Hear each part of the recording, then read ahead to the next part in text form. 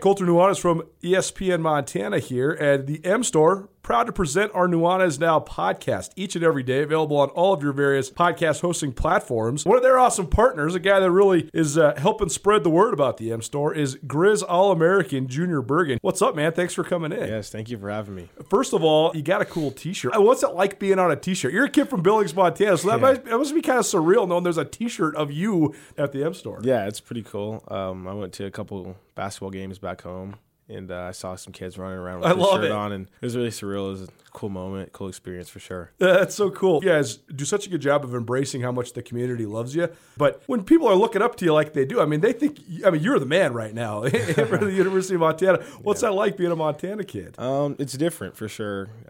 Growing up, you kind of look up to guys like who are in the NFL and stuff like that. But, it's just great to have a positive influence on these kids' lives. I just want to make sure I set the example and lead by example and give them someone to look up to. Go check out the M Store. They're located there at the corner of Higgins and Broadway here in the city of Missoula, and you can also visit anytime online, montanamstore.com. They have all the latest and greatest, a whole bunch of original Griz gear, and of course, they have Junior Bergen t-shirts. Junior Bergen, proud partner with the M Store, as well as us here at ESPN Montana. Thanks for swinging by, man. Yes, sir. Thank you for having me. The M Store, where they're all Griz all the time. It's time for Montana's only daily sports talk show, Nuanez Now. Watch the show statewide on SWX Montana Television. I like football! Now here's your host, Colter Nuanez.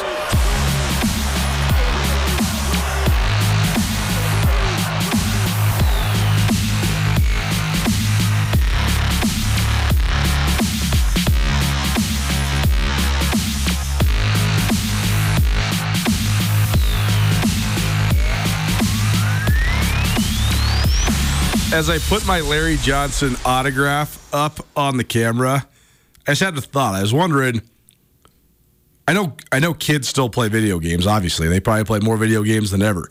Do kids still do like the dynasty mode, like the seasons on there, or do they just all play online? I don't know.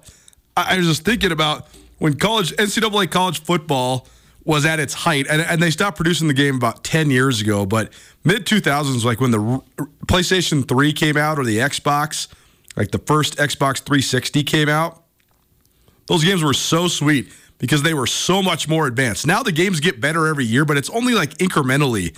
The jump when the Xbox 360 came out was crazy. And I remember playing NCAA 2004 and Larry Johnson for Penn State. I loved Penn State as a kid, and Larry Johnson was just the dude in that game. And I remember just setting all the records and just thinking I was so cool back then. Do kids still do that? Do they still do the dynasty? Or there's like online dynasty modes now, right? Yeah, I don't think they do it as much. It'll be interesting to see if the resurrected college football game coming out next year is going to lead to sort of the resurrection of that. Because I think the college games give you the opportunity to build a dynasty in a unique way. Totally. Nuanez Now, ESPN Radio. Thanks so much for tuning in. Tavon Dodd, who was a kid that played running back at Montana State, he had kind of an injury-riddled career, but I don't know, sometimes you start following these guys on social media, and then they're pretty entertaining, and then here we are, years later. I only reference him because the other day he posted on his Instagram story, there is actually an ending to the dynasty mode on NCAA 2013. If you play 75 seasons, you can get to the end. It tells you won. You completed the game. And he was like, put it on his Instagram story. He's like, man, I've been working on this for 10 years. Got 75 seasons in. It's like, man, that's a lot of dedication. Anyways, there's my complete derailment of the show 2 minutes into the show. Welcome in. Hopefully you're having a great Wednesday. I'm having a great time on this side of things. All FCS playoffs plus some Griz hockey here today on Nuanez Now. We'll get things kicked off with Sam Herder from Hero Sports. He's our national FCS analyst and the senior FCS analyst at Hero Sports and BetMGM. He joins us each Wednesday here on Nuanez Now. We're also going from Brody Grebe. He's a junior All-Big Sky defensive end out of Millstone, Montana. The Millstone Cowboy is what we call him, and he's a Montana State standout. He'll join us about 4:30. We also have Mike Anderson, the head coach of the Griz hockey team, coming on. Griz hockey back in town after several weeks on the road. They'll have Eastern Washington in town for a double dip on Friday and Saturday, so we'll talk about that as well. Hour number 2, a guy I've actually wanted to connect with for a while, and happy that he's coming in studio. It's former Griz wide receiver and longtime Griz radio color commentator Scott Guernsey. I grew up listening to Guerns on the radio. He was Mick Colleen's right-hand man, and then he's been on the pre- and post-game show for a long time. He stepped away from the radio booth because his son Cameron is now playing for the Montana Grizzlies. So I think he wanted to just, be along for the ride, just be a dad and not have to be involved in the game day other than just cheering from the stands. But Guerns was also on the 1993 Griz team that lost to Delaware. So we're going to rehash more than just the heartbreaking loss that day.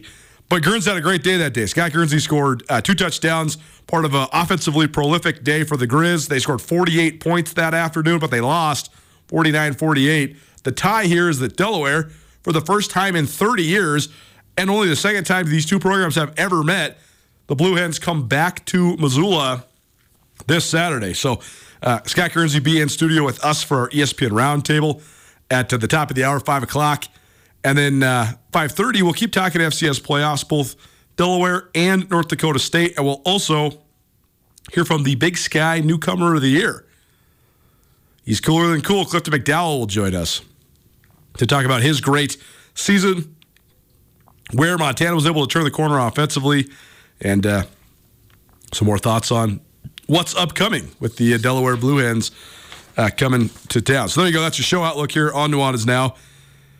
You can always stream 1029ESPN.com or on the ESPN MT app. You can always watch us on television on SWX Montana TV, and you can always, of course, tune in on the radio, 102.9 ESPN Radio around Western Montana. If you want to be a part of the show, you have questions, comments, memories, anything in between, please call or text. Text is the easiest way to do it, especially because we have so many guests today. 406-888-1029. That's 888-1029. And all guests will join us via the Regis Brothers RV phone line, 888-1029. Remember it when I prompt you. We're going to give you some free wings from the Desperado Sports Tavern and Grill. We're going to give you some Griz football tickets to this playoff game on Saturday. And if you want to be a part of the conversation otherwise, 406-888-1029. All guests join us via the Regis Brothers RV phone line, which is where we go right now. Welcome in. Friend of the show, guy that leads the show with us every Wednesday, Sam Herder from Hero Sports. Sam, thanks for joining us, man. How you doing? Doing pretty good. Thanks for having me. Of course. First of all, just what'd you think of the first round of the FCS playoffs? It was fun watching all the way around the country. I have all sorts of opinions, both good and cynical, because of course I do. But what'd you think? What'd you think of just the first 8 games of the postseason here at the FCS level? Yeah, I thought it was fun. I get the cynical part of it. I know where you're getting at with that. I understand it. I do still think the first round of the FCS playoffs is fun because, the attendances are always really bad, in the first round, and most of these teams, 99% of these teams, aren't going to go on and win a national championship or anything like that. But it's still fun to see, these teams compete. You look at a program like Mercer. I mean, them making the FCS playoffs and them winning, one FCS playoff game before going to South Dakota State. I mean, that's kind of equivalent to, a Big Sky team making the men's, NCAA tournament. And, if they win a game, that's a huge thing for their program.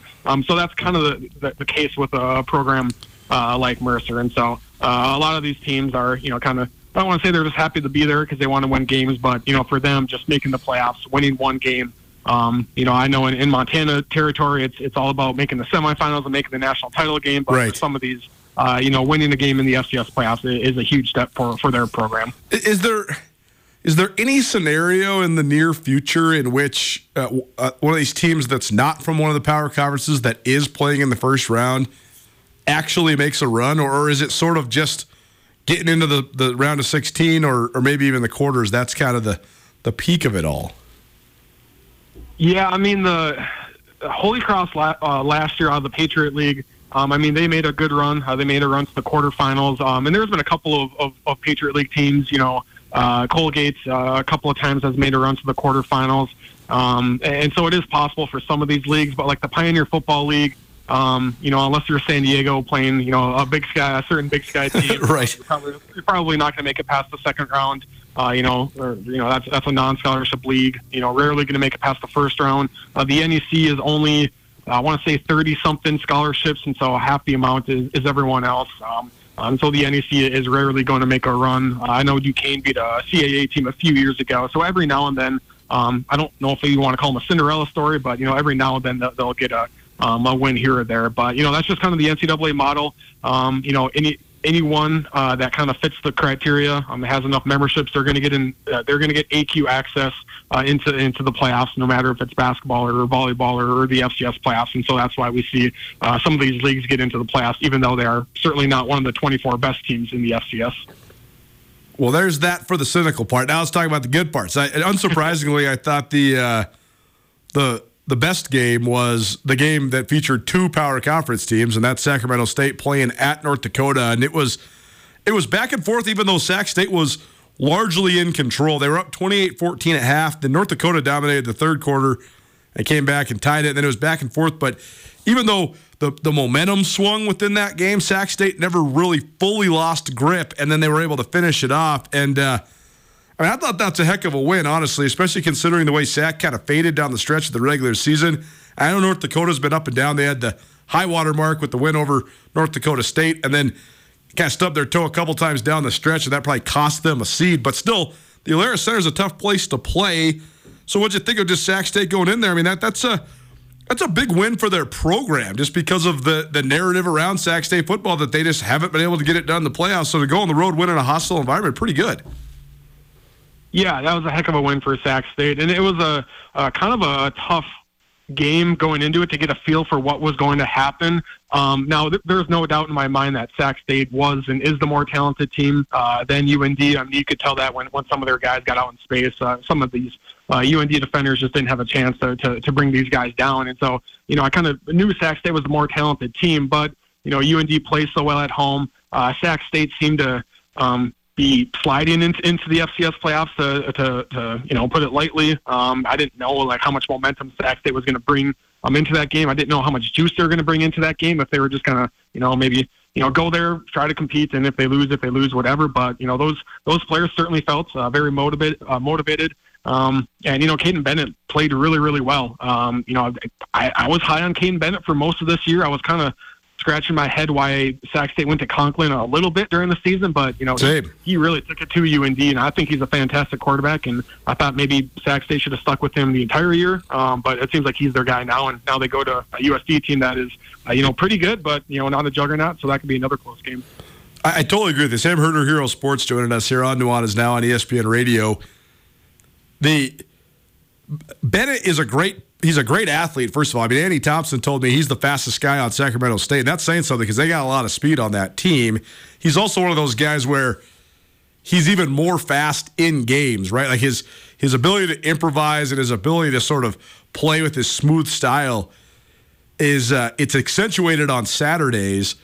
Then you couple in the fact that he is an improvisational kind of ad-lib type quarterback, right? I mean, he's like Lamar Jackson light, kind of, and guys like that, it always seems like they're better when they're in the rhythm of the game, when they can see the different fronts and the different coverages, and they can check here and move there and throw here and run there. And I totally agree. I thought Bennett looked lights out. I mean, he had multiple passing touchdowns, had a rushing touchdown, rushed for over 100 yards, threw for over 200. So he was really, really impressive. And I think sticking with him and letting him find flow, I think that's a good adjustment. And I also think it's a great, we talked about Sac State sort of fading down the stretch. And, they lost to Montana State, they lost to Montana, then they lost to UC Davis. To be able to go through that and then have the adversity of having to go on the road and be able to bounce back, I just think that it's good for their program moving forward. So, give us the scout in Vermilion. I mean, South Dakota, certainly deserving of the number 3 seed given the wins that they had on their schedule.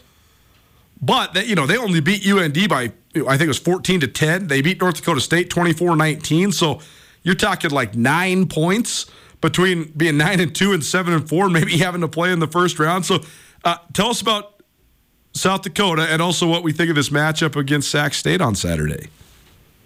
Yeah, and the Yotes had I believe it was a one-score win over Youngstown State, and I believe even Indiana State, they had it was like a 7 or 10 point win, and so that's why, it seems like, I know we'll talk about Montana State, NDSU later on most likely, but it seems like whoever wins the game in Bozeman, a lot of people are kind of penciling, they're going to go there and beat USD or maybe host Sac State and win there, and whoever wins in Bozeman is going to go on to the semifinals, because it doesn't seem like, even though South Dakota is the 3 seed, and if things go chalk, they would obviously advance to the semifinals. I haven't seen a whole lot of brackets with USD in the semifinals, and maybe a part of that is because while they have a great record, they have 4 ranked wins, 3 wins over teams that were ranked in the top 10. They haven't, necessarily dominated a lot of opponents, and so that's why I think this is going to be a really close game. And USD plays really good defense. I think their offense is a bit up and down. They're capable of scoring big, but I think it's one of those games where, is Sac State going to go and score 42 points at USD? Probably not, but if Sac State can get to 28 points, can USD score 28 points or 29 points, I guess, on a Sac State defense that's, not great, but it's not bad. I think that's going to be the difference maker here, is how South Dakota's offense plays against Sac State's defense. Any other surprises in the first round? I mean, Mercer, like you said, that's kind of a high water mark for their program. To me, the Missouri Valley teams like Youngstown State, Southern Illinois, then moving on, that was North Dakota State. That was no surprise. I thought that was going to just go chalk. Delaware struggling with Lafayette was a little surprising to me. What did you think of just some of the other first round results? Was there any that stood out that was maybe not what you expected? Yeah, I don't know if there was any surprise per se. Lafayette was up big on Delaware, and that would have been, if that result or that lead for Lafayette would have held, that certainly would have been a surprise. But Delaware came back and won there. NC Central was up big on Richmond. Then the Spiders came back and got a win there. It's maybe the biggest quote unquote surprise was Chattanooga beating Austin Peay, just because it felt like a lot of people were picking Austin Peay to win that one. The Govs felt like they should have been a seed. Chattanooga was the last team that got into the FCS playoff. I and many others felt that maybe UC Davis should have been in instead of Chattanooga, but the Mocs go to Austin Peay and get a win on a game-winning field goal. So I thought that was again, maybe not surprising of a result, but one that maybe not a whole lot of people were picking. On the UC Davis note, Andrew and I were talking about this yesterday. If you're Davis, how frustrated were you on Saturday watching some of the action? Because I just thought there was some really good games. Like the Chattanooga-Austin Peay game came down to a last-second field goal. But all I kept thinking while I was watching that game was, well, this is a fun game, but also UC Davis is way better than these teams. And I thought that several times while watching the first round. I mean, how big of after watching Saturday's first round, how big of a case do you think Davis affirmed themselves as having? Yeah, I think UC Davis would have won they would have beaten several teams that played in the first round. And so, I don't know. It kind of seems like, talking about Dan Hawkins, it seems like, him stepping down or retiring, whatever you want to call it, was maybe in the works for a little bit. But I also do wonder if just these last couple of seasons were very taxing for Coach Hawkins and for sure. kind of exhausting. And maybe this was, I don't want to speculate. I'm not saying this is what caused their retirement or anything like that, but I'm sure it had to have been just a gut punch for the program as a whole these last 2 years to be left out, and then seeing some of these results, watching some of these games, saying, hey, we should still be playing football right now as a team because we're better than some of the teams that we were watching in the first round. Sam Herder, Hero Sports, joining us here on Nuanez Now, ESPN Radio, SWX Montana Television, and the ESPN MT app, talking all things FCS playoffs as we dive in now to the second round of the 24, which is now 16-team tournament. Last thing I'll say about UC Davis is, I said this yesterday, but I'll repeat myself. Regardless of how much the playoff snubs the last 2 years contributed to Dan Hawkins deciding that he was going to move on into a different realm of his life, it is unfortunate that on the resume it's not 4 playoff appearances in 6 or 7 years or whatever it was there at Davis for Dan Hawkins instead of just 2. They should have at least 1 more, if not 2 more. And either way, though, I do think that Davis has been a solid to good Big Sky and FCS program, and I think that if the speculation that Tim Plow's the next guy there, I think that that'll be a good hire. But I also think that Davis has always made good hires. They got a great coaching tree, and they've always had a solid program. And I think Hawkins helped them level up to become a legitimate, can't say national title contender, but certainly nationally relevant program. So good for him, and I think UC Davis is going to be just fine in the future. All right, let's break down these these second-round matchups, excuse me, Sam. We talked about Sac State, South Dakota. Mercer, South Dakota State, I mean, that just seems like a nice little tune-up for the Jacks. There's no way that one's a competitive one, right? No, it should be the most decisive game in the second round here. And, I saw that South Dakota State is, closing in on being a 30 or 32-point favorite in this one, which has to be the biggest spread for a second-round FCS playoff game in quite some time. And so Mercer has some individual talents here or there, some good receivers, a really good safety and Lance Weiss, but the play in the trenches here is just going to be, way too much. South Dakota State is just going to be so much better in the trenches than Mercer. Youngstown State, Villanova. I think that's an interesting one. Villanova's pretty good on defense. I watched the Villanova-Delaware game back, and grain of salt because Delaware's top two quarterbacks got knocked out on back-to-back series. But I did think Villanova looked pretty good, athletic, physical, defensively, and they got some talent on offense. So what do we think of that one, though? Because, Youngstown State was they looked great in the first round. It was not really a tough matchup, but that's an interesting one with Missouri Valley team on the road against the Villanova team that's had success in the past. What do we think of that game? Yeah, I think this is going to be a hard-nosed physical battle, for how much, I guess, flack we give the CAA. They are a black and blue type of league. They're not finesse. Yeah. They do want to play a physical brand of football. And a lot of that has to do with, the kids they recruit, hard-nosed East Coast kids, and also, the weather plays a factor in that as well. And so Villanova, I think, plays a physical brand of football. Youngstown State also wants to be physical. I still don't know which way I'm kind of leaning on this one. It wouldn't be a surprise at all for me to see Youngstown State win. But I do think Villanova is built, pretty well. They're usually pretty big and physical in the trenches. And so this is certainly one of the more intriguing ones for me. How about the two that are just conference games, basically? Richmond at number 5 UAlbany and Chattanooga at number 7 Furman. First of all, that part's kind of frustrating to me. We were talking about this yesterday. It seems as if they should just seed all the teams or seed as many of the teams as you can, because there's a lot of these games that are like a seeded team versus a non-seeded team that would probably be like North Dakota State probably would be like what, the 9 seed or the 10 seed? So it's 6 versus 10. It just seems like there's not a lot of equity in these matchups when you prioritize regionalization. And then you also get these conference rematches like Richmond at UAlbany and Chattanooga at Furman. Yeah, and hopefully that changes next year. There was a push to seed 16 teams in the 24-team bracket this year. It got multiple necessary approvals until it got to a budget approval. In the NCAA, overall revenue was flat this year, but they expect to have more revenue to use next year, partially due to a TV deal. And so they do hope to push 16, to seed 16 teams. They hope to push that over the finish line, which would essentially be, you seed teams 1 through 8 like usual. They get a first round bye. Then seeds 9 through 16 automatically host in the first round. Sure. So you don't have to worry about bid versus bid, and then they play a pool, of teams 17 through 24, and then. The number 1 seed gets paired up with that same pot as the 16 seed, all the way down to the 8 playing the 9. And so you wouldn't see, like, Montana State versus NDSU that should not be a second round matchup, because these are the 4th and 5th best teams potentially in the FCS. Right. But these two conference matchups, it would be interesting. I like UAlbany and how they're built. I think they have a really good front seven. And then Furman, and Chattanooga. Furman is getting a couple of their guys back. Starting quarterback Tyler Huff is coming back. Dominic Roberto, they're starting running back. He's coming back. Meanwhile, on the flip side, Chattanooga starting quarterback Chase Artopius. He sounds like he's not going to play. Jay Person is a really good defensive end for Chattanooga. He had his arm in a sling last week against Austin Peay. And so even at full health, I probably would have leaned Furman. But, with these injuries and guys coming back from injury, it seems like Furman has the upper hand here. Sam Herder, Hero Sports here on Nuanez. Now, here is the just in order matchups. Mercer's at number 1, South Dakota State. Youngstown State's at number 8, Villanova. Richmond at number 5, UAlbany. Southern Illinois at number 4, Idaho. Sac State at number 3, South Dakota. North Dakota State at number 6, Montana State. Chattanooga at number 7, Furman. And then Delaware in Missoula against number 2, Montana.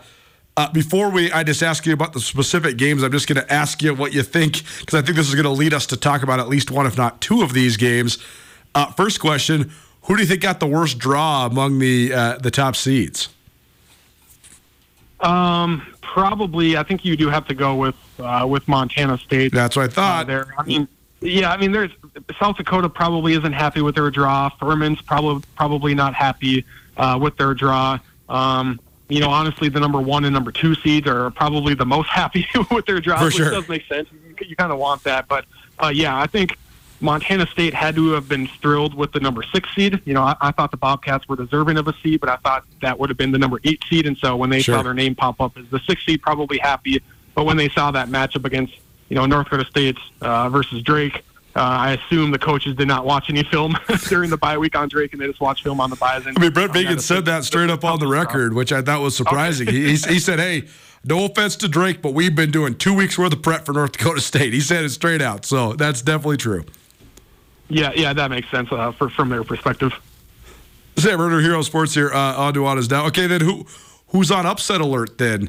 I mean, I refuse to say that North Dakota State winning in Bozeman would be an upset. I mean, Cats have the longest home winning streak in Division I football, certainly, and they were as high as number 2 in the polls for a elongated part of this season. But NDSU is a juggernaut, so throw that one out. What else is maybe a quote unquote upset alert for the top seeds here? Yeah, I think a lot of the spreads in this one seem like they are by a score. I think Montana is a 2-score favorite, maybe a 3-score favorite by now. South Dakota State is a multi-score favorite, but all the other games seem to be pretty tight spreads. Yeah. I don't think the Vandals are going to lose, but I do think they're going to be in a tighter ball game than maybe expected. Southern Illinois does play really good defense. The one I'm looking at, I think, like I said, Youngstown State can probably go to Villanova and make it a really close game and potentially get a win there. So that is probably the most likely unseeded team to beat a seeded team if we don't look at the North Dakota State-Montana State game, because, the Bison and the Bobcats, I think that is a coin flip game. And, the Bison are trending upward. Montana State, they have the last we saw of Montana State obviously wasn't a very positive look, and that's all we can go off of in the last 2 weeks as far as the momentum for Montana State. And can the Bobcats, I guess, do what they did a couple of years ago and kind of put that loss behind them and go on a pretty decent run here? We'll see, but that is Montana State hosting North Dakota State. That is one of the juiciest second round matchups that I can remember in quite some time in the bracket. Well, 2 more questions for you then. If Southern Illinois was to go into Moscow and win, and this is a national television game now, they just flexed it to ESPN2. I don't know, what would that do to just sort of the narrative around Idaho? Because Idaho certainly has been on the rise since Jason Eck got there, but they sort of fizzled down the stretch last year, and their playoff loss, well, I guess their whole playoff scenario, not really been able to figure out how to bid on the game and then having to go on the road and losing on the road. That was an interesting deal, but then they got all this hype this year, and they certainly, in certain ways, lived up to the hype, but they did lose 2 conference games, and they had a chance at the Big Sky title and then lost that chance, but they bounced back. Big win over Idaho State last week. So how important is this game for Idaho to seal the deal and move into the quarterfinals? And what do you think that just does for the narrative around the program as a whole?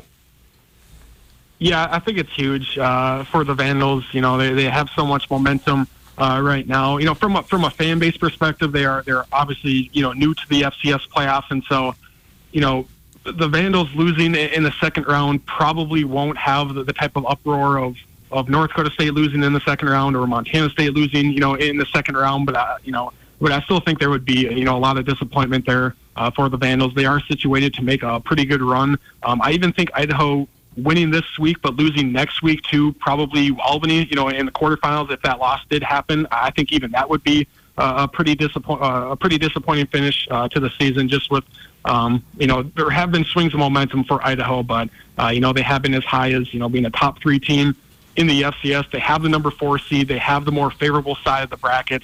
I think anything short of a semifinal appearance, when it's all said and done, would be pretty disappointing for Idaho. I think they are built to make it to the semifinals, and if they don't do that, it's not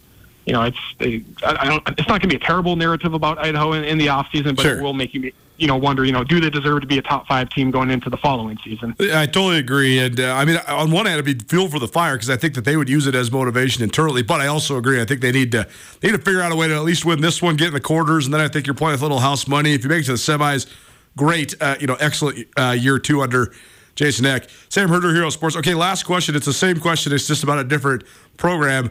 Same deal. Montana State. How important is this for the narrative around their program? Because on this side, I think this is enormous for the Bobcats. I know it's a tough one with the Goliath of the FCS coming to town, but I just think that Montana State, in terms of just the momentum that their program has had and the success that they've had under Brett Vigen, to hit a wall and lose 2 straight in what was a promising season.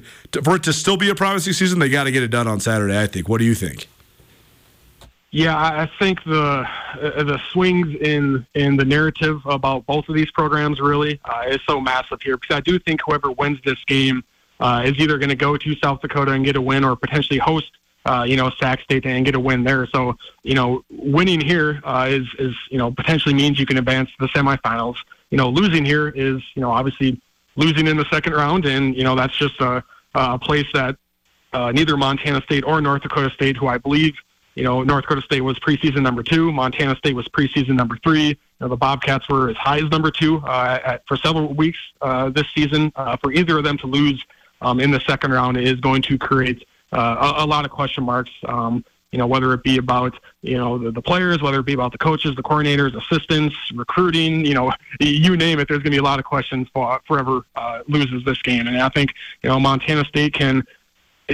I know losing to the Griz is always bad, but if you beat North Dakota State, then you beat South Dakota, and then you return to the semifinals, then you get another chance, at Montana. If you lose this game, you end the season on a 2-game losing streak. That loss to Montana probably looms, even worse than what it already was. You lose early on, in the playoff bracket, and you're going from a preseason expectations of, Montana State could be on a collision course with South Dakota State and Frisco to all of a sudden wondering, where the trajectory of the program is going to go if Montana State is to lose here in the second round. Sam Herder, Hero Sports. You can find all his great stuff at herosports.com. You can also follow him on Twitter, and you can also find him each Wednesday during the 4 o'clock hour right here on Nuanez Now. Sam, best of luck with the week, and we'll catch up with you next week. Thanks for being here, man. Okay, sounds good. Thank you for having me. Fun stuff. Love talking bracketology, especially now that we actually have the bracket. Projecting the bracket is one thing Sam's great at, but breaking actually down the matchups is always fun. So appreciate him for making some time, as always. On the note of the Cats, how do they bounce back? We talked to one of their captains, Brody Grebe, MSU junior Big Sky defensive end, joins us next. Keep it right here. Nuanez Now, ESPN Radio. Are you having a bad day? Did you get hurt and it wasn't your fault? Are you in trouble? No matter what has you down, you can take action and help yourself by letting Schulte Law Firm help you. Schulte Law Firm litigates injury, criminal, and civil matters, providing expert advocacy in any situation. Here with Dwight Schulte from Schulte Law Firm. When it comes to criminal defense, what's an example of why someone could or should call Schulte Law? Criminal defense happens on somebody's worst day, and it doesn't mean that someone's a bad person. We all make mistakes. We all make choices that maybe aren't the best choice, and that can lead to dramatic consequences in somebody's life. So we're really focusing on personal injury and criminal defense. We do a lot of different areas of the law, though. We have a strong background in real estate. We handle family law for clients, ton of mediations. The ultimate reality is that people have bad days, and that's when you need our help. That's when you need to call Schulte Law Firm, because we know the players, we know the game. We can put people in the best position to achieve the outcome they want. If you've had a bad day, visit jschultelaw.com. 1, 2, 3. Nuanez Now on ESPN Radio. If you're listening right now, text us. Who's singing that song? Any text is going to enter you in to win some wings from the Desperado Sports Tavern and Grill. We're going to do music trivia for the next couple segments here, so you'll have another chance at another song before this first hour here on Nuanez Now is over. But if you know who's singing that song, text us right now, 406-888-1029. That's 888-1029. Today's playlist is brought to you by 1993. Yes, the year. That's the last time the Delaware Blue Hens were in Missoula to take on the Montana Grizzlies. They're coming back on Saturday. So I was just doing a bunch of prep, making the outline for the show last night. Needed some music to listen to. I was like, I wonder what the top hits were in 1993. Well, it's actually hilarious what they were. America was feeling real romantic and real sentimental back in 1993. Pretty much every one of the number one hits besides that song are R&B ballads, basically. So we'll play a couple more for you from 1993, throwing it back to 30 years ago as we get you set for the second round of the FCS playoffs here on ESPN Radio. Well, time now for our Montana State Minute, and it's a playoff edition because Montana State hosts North Dakota State on Saturday in Bozeman, one of the premier matchups in all of college football, but particularly the FCS playoffs this weekend. We're joined now by junior captain and first-team All-Big Sky selection, Brody Grebe. Brody, thanks so much for joining us, man. First of all, congrats on the all-conference stuff. What did you think when the list came out? Obviously, I was pretty excited. I was happy for the team. We had a lot of good picks. I was a little disappointed with how it shook out for the MSU D-line, which some people obviously aren't going to get on there, but I was hoping for a little better turnout on that. But overall, I thought the team got a lot of credit for the good players that we had in the season that we had.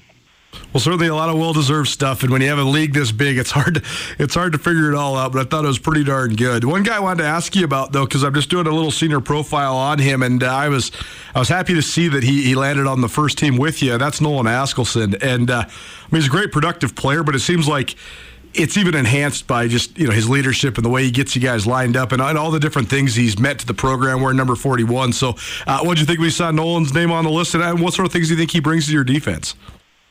I was super excited for Nolan. He deserves it. He's been a great player, a great leader for this defense here. And, I mean, every play he's giving call-outs to us, getting everybody aligned, getting everybody ready to go, calling out plays, and overall just flying around. He had that injury last year, which is unfortunate, but attacked his PT all spring, all summer long, and pushed himself to get back. And I don't think anybody deserves it more than him. And he's a great leader on this team, gets everybody going. And, I'm super excited for him. Brody Grebe here on Nuanez Now, ESPN Radio. So just take us through these last 2 weeks that obviously a disappointing loss in Missoula. I appreciate you doing the press conference, by the way, man. I didn't get to tell you that. I know it's a hard thing to do, but we appreciate the feedback on that. But, just take us through it, just what the last couple weeks have been like. What did you guys accomplish on the bye week? How's it been mentally kind of readjusting and getting ready for the playoffs? Yeah, I mean, we all know how the last game went. It wasn't how we wanted it to go. But we watched film and we flushed it. That's kind of our deal. We got 24 hours to watch it and be pissed off about it, and then we got to flush down the drain and then get ready to go. So that was kind of our deal this last week. Get some reps, some good reps against our O-line, because we got one of the best O-lines in the country. So getting some live reps and good reps against our O-line for our D-line, our linebackers, practicing fits and stuff like that, and some physical play was one of the main focuses during the bye week. Get healed up, and besides that, just get some mental work in and watch some film on the Bison. Well, when it comes to the Bison, it's the FCS playoffs is always fascinating and fun for me because we learn about all these other teams. Like I was watching all the games on Saturday, and I'm Googling, well, where's Duquesne? What's Austin Peay all about? Where are some of these teams located at? What's Lafayette? All these different deals. Learning about Delaware and all these teams. There's not much learning to do about North Dakota State. We all know exactly what they're all about. We've written about them and talked about them for years and years. They always are somehow on the path or in the way of the Montana schools every year. So, I know you've had some battles with NDSU already. So when you saw that name pop up on the screen, what do you think of the draw? I was excited. For me, I think a lot of this team, a lot of the older guys at least, we've had some run-ins with these guys, and for us, we got a chip on our shoulder. I think we were excited. I was excited about the draw. I know a lot of older guys were excited about the draw, and maybe it's not the best draw in the second round, but that's fine with us. We got a good wake-up call this last week, and we're ready to go, and we're excited to move forward. And we have some bad blood with these guys in 18, 19, 21. And I just think about some of the guys that graduated here that would give anything to go back on the football field and have this opportunity to play this team that we get to play this weekend. Well, sometimes there's this element of the unknown or like a mystery with these opponents that maybe you aren't familiar with. The fact that you are, I mean, does that make prep easier? Or does that make your confidence higher? What is it like just playing a familiar face? I think you don't have to do, I mean, we kind of know what they're about is the main thing, I guess you could say. Coach Began coached there, obviously. Coach Garza coached there as well.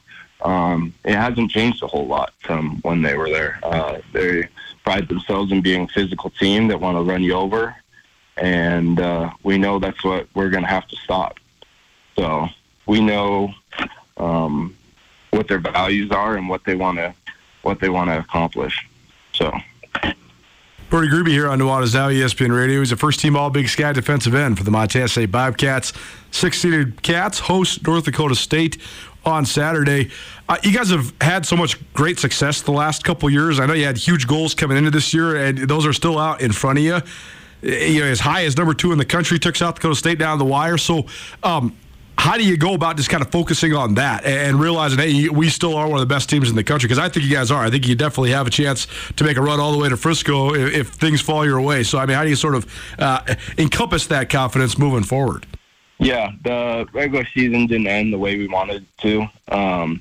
But we've been saying all week, like, this is a new season, and it doesn't matter what happened in the regular season for anybody anymore. Everybody's 0-0 going into the week, and you got to win the week to move on. So we're taking it 1 week at a time and doing whatever we can to be prepared for the team every week. And this week it's Bison, so we're excited to play them and been preparing like crazy. When it comes to the preparation, watching North Dakota State, a lot of it looks very similar to what we've seen over the last 5 years for you guys in this time playing them, but also even the last 10, 12, 13 years. I mean, still disciplined and tough and big on the lines and all that. But it seems like schematically, offensively, they're doing a little bit different stuff. Seems like they're spreading the ball around a little bit more. They got multiple quarterbacks that they play, and both of them are kind of good in the quarterback run game. So what have you seen? Maybe how does this team look similar, and how does it look different from the past NDSU teams you guys have faced? Kind of like I said before, they want to be physical. They want to run power. They want to run inside zone. They want to run the ball downhill, get 4 or 5 yards of run, and try to get you in third and short, and just keep moving the ball down the field. But they have, unlike seasons before, they've got more behind this season. So I think that's what you're referring to. They've had to spread the ball a little bit just because they have to pass the ball when they're down in some of these games.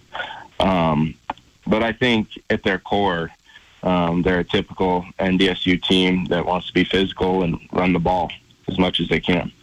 When it just comes to being back at home, I know the win streak's been something you guys have talked about a lot, but, I mean, obviously you take great pride in being at home, and they have not had to go on the road since way back in the Denarius McGee and Cody Kirk days. In 2010 was the last time they played a road playoff game, so they're not really used to playing outside. They're really not used to playing in Bobcat Stadium. So what sort of advantage can that be for you guys? Bobcat Stadium, and we've had to go to the Bison or in Frisco the last times we played them. So we think that any team that comes in here, we have a great shot to beat in Bobcat Stadium. And the crowd and the community being here, supporting us, getting loud on when we're out there on defense, that affects the offense. And especially I'm thinking about like third downs for me, getting them in third and long. The crowd is out there screaming like crazy and nobody can hear anything. That affects the O-line getting off the ball, making it easier to rush quarterback if the offensive tackle is behind the snap count. He's Brody Grebe, Montana State junior defensive end. Bobcats host North Dakota State on Saturday. Brody, thanks for being here, man. Best of luck. Appreciate it. Have a good one. There you go, Brody Grebe. Here on Nuanez Now. Let's talk some Griz hockey on the other side. Plus, stay tuned because more music trivia means more opportunities for you to win some wings 406-888-1029. Get that number ready. When we come back from the next break, tell me what song we're listening to, and you'll be entered in to win a dozen wings from the Desperado Sports Tavern and Grill. That's next. Keep it right here, ESPN Radio. At Jewelry Design Center, they can make anything you desire. We have branded jewelry that you'll see across the world and the country. And you have full access to our full manufacturing shop. You can look in the case. You don't have to start out designing something. You can see anything that we have in the case that customize it for your personal experience. Jewelry Design Center, now open in Missoula at 2501 Brook Street, across from the Montana Club. Jewelry Design Center, your jeweler for life. It's Nuanez now on 102.9 ESPN Missoula. Watch the show statewide on SWX Montana Television. I'm teeing it up for you guys. I'm going to need song, name, and artist on this one. Our music trivia to help you win some wings from the Desperado Sports Tavern and Grill here on Nuanez Now. Text it, 406-888-1029. Who sings that song and what's it called? We're going through the number one hits of 1993 because for the first time since 1993, Delaware is in Missoula to take on the Montana Grizzlies. So just a little blast from the past when it comes to the playlist here today. Who sings it and what's it called? Number one hits from 1993. Text us, 406-888-1029. You'll be entered in to win a dozen wings from the Desperado Sports Tavern and Grill. I'm Colter Nuanez. We're coming to you through the ESPN MT studio here at the Missoula Broadcasting Company. Missoula Broadcasting, locally owned and operated for more than 15 years. And happy to say so. If you're watching on TV, if you saw me shaking somebody's hand, that's because Scott Guernsey just rolled in. Former Griz wide receiver, record setter during his career for the Grizzlies in the early 1990s. And he was on that 93 Griz team that played Delaware in the first round of the 93 playoffs. So he will join us here for our ESPN Roundtable coming up here in, just about 10 minutes. But before we do that, time for a little Griz hockey action. The Griz hockey team has turned a corner, certainly. They had a 4-game losing streak down to end October, but then since then they've won 4 out of 5, including 3 in a row, and had a good weekend this last weekend. So we'll put Geoff Safford on the mic. We're efforting Mike Anderson, the head coach of the Griz hockey team. But either way, Geoff Safford is the voice of Griz hockey. So who better to talk about the Griz than the guy that's on the mic all the time? So, Geoff, just start with this last stretch. The Griz had to play 4 games in 4 days. They lost 6-1 to Northern Arizona, but then beat Colorado State 4-2, beat Cal State Northridge 4-1, and beat Grand Canyon 5-4. So, what were the turning points? How'd you think the Griz got back on the winning side?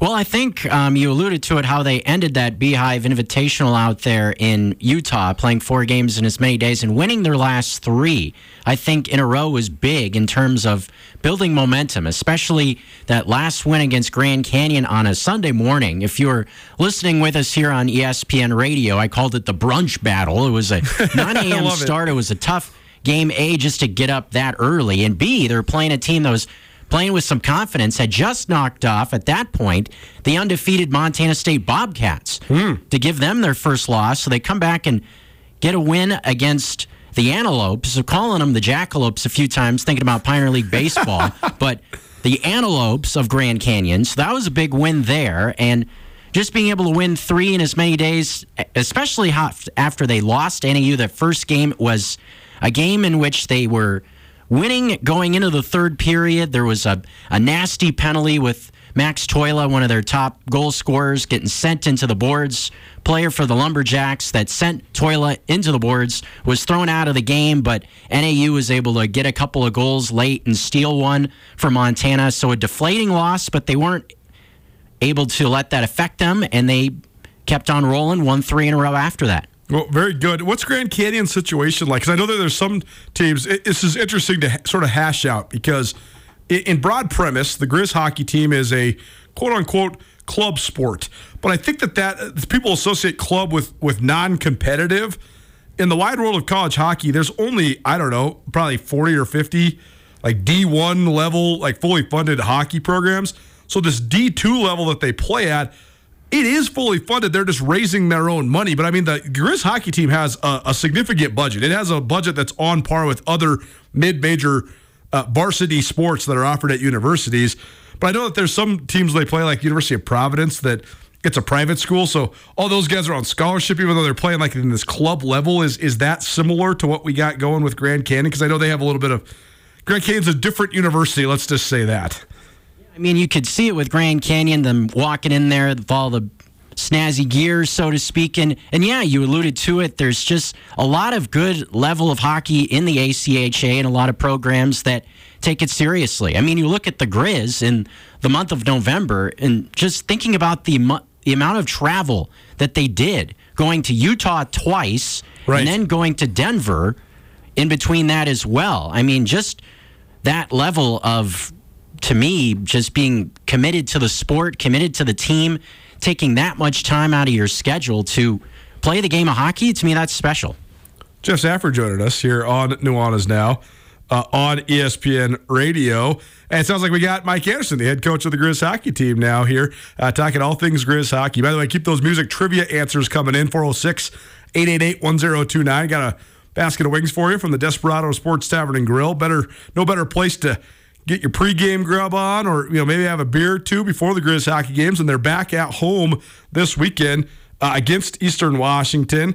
Friday night, puck drops at 8:30, and same thing with Saturday. So, Coach Anderson, thanks for being with us, man. Just give us a little preview on what we can expect this weekend. What's going on with Eastern Washington coming to town?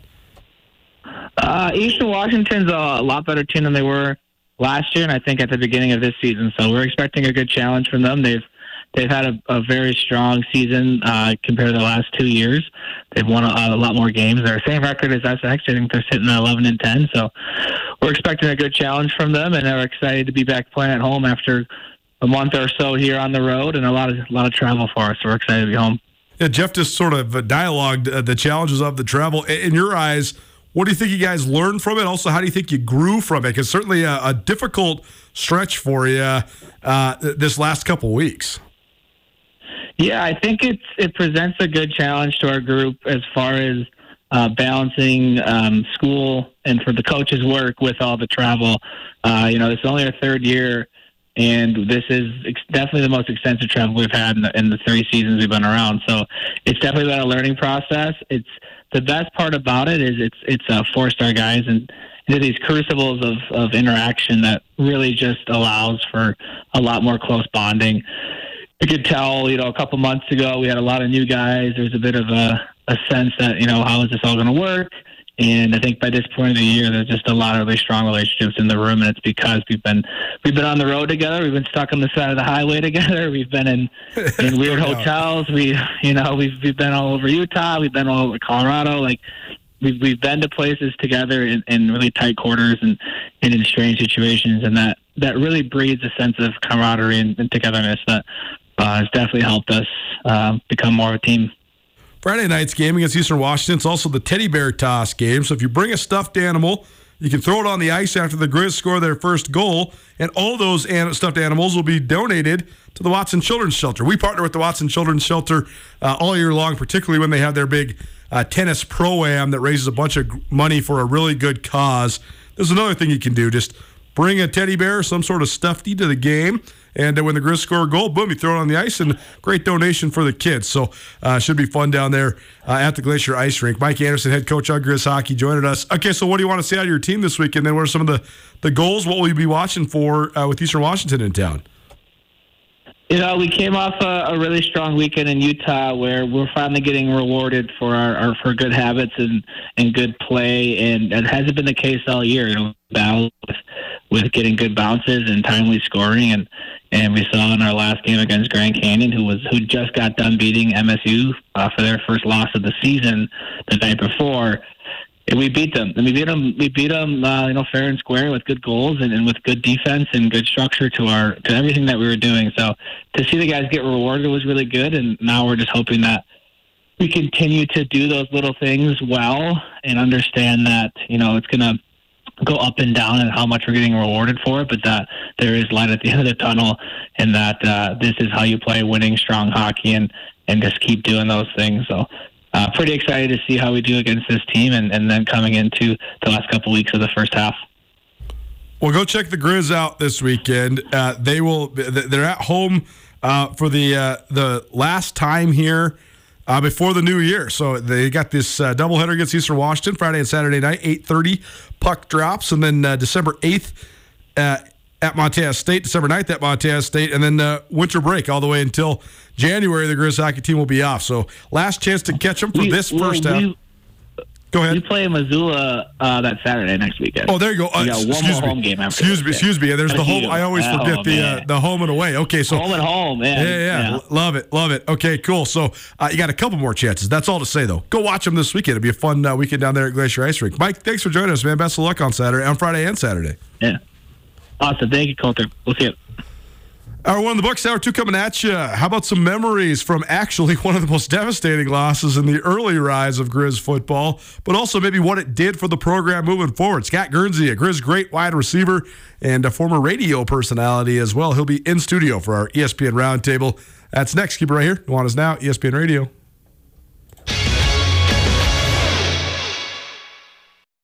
Get commencement ready at the Montana State Bookstore, your best place for blue and gold on game day or any other day. Their grad fair sale is going on right now if you visit msubookstore.org. Free regalia when you purchase a diploma frame at the MSU Bookstore. You can obviously visit the MSU Bookstore on the Montana State campus. The Montana State Bookstore, your best place for blue and gold on game day or any other day. Visit on campus or at msubookstore.org.